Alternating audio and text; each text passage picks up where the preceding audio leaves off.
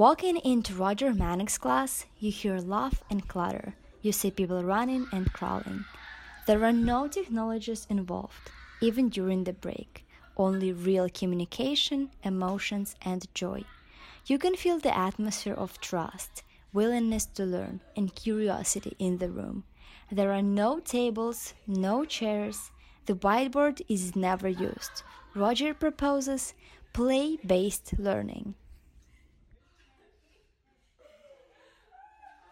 Hello, Roger. Hi. So a class you teach is called the Play Gymnasium, an uncanny way of learning. What does it mean? I think it means I want the students to start to question, how do we learn? And what is learning, and what are the outcomes of learning?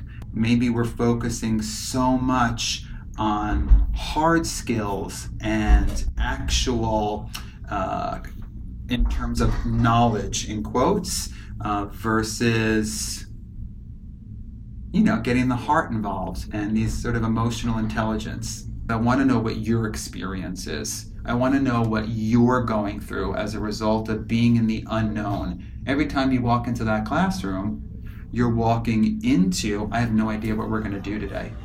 And there's no tables, there's no chairs, it's just you standing there. And that begins to train the mind to get curious about the unknown. What is homework like for the Play Gymnasium?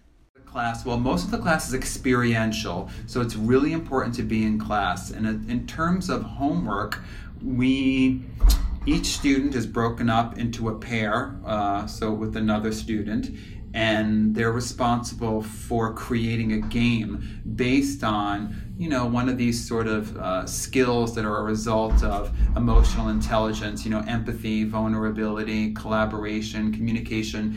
So while the person's acting it out, the other people who are behind me have to sneak up behind and grab This the is other Sharon person Pineda. so that I can go. She's introducing Again, the rules of the game she and her partner create as part of their homework. Classmates are attentively listening. The rules involve acting, running, and grunting. A sense of play makes college students sound like children, and they all enjoy it. No one is ashamed or not willing to participate. Because there's a volunteer project that happens over the course of the whole semester, and the students will have to give a final presentation on what their experience was like volunteering from start to finish. By encouraging a sense of play within the classroom, Roger's students develop a richer sense of what it means to be human, communicate more effectively, and cultivate empathy. In the Play Gymnasium class, students can free their spontaneity, imagination, and self.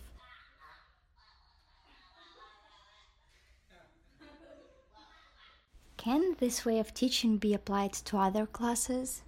Without a doubt, I taught mathematics many, many, many years ago, and I turned a lot of the exercises and lessons into games there. So for sure, I'm not saying that we need to play games all of the time. I'm saying that it's a catalyst for something. It sparks something. It takes us into seeing things we would never see. It piques my curiosity. My observation goes. I get a new sense of wonder and seeing in the world. Innovation and creativity, collaboration, communication, resilience, persistence, all of these things start to happen when we game play. So they should be part of any learning experience, because it's only going to augment the actual outcome of what it is that you're trying to teach. How have we structured classrooms throughout history that may not be as conducive to a student's full development and potential? Roger's students share how people who walk past the classroom usually stop for a moment to look at what is going on inside. And they always see something intriguing, whether acting, stretching, or clapping. It doesn't matter what they see. It is a fact how happy, open, and involved students are.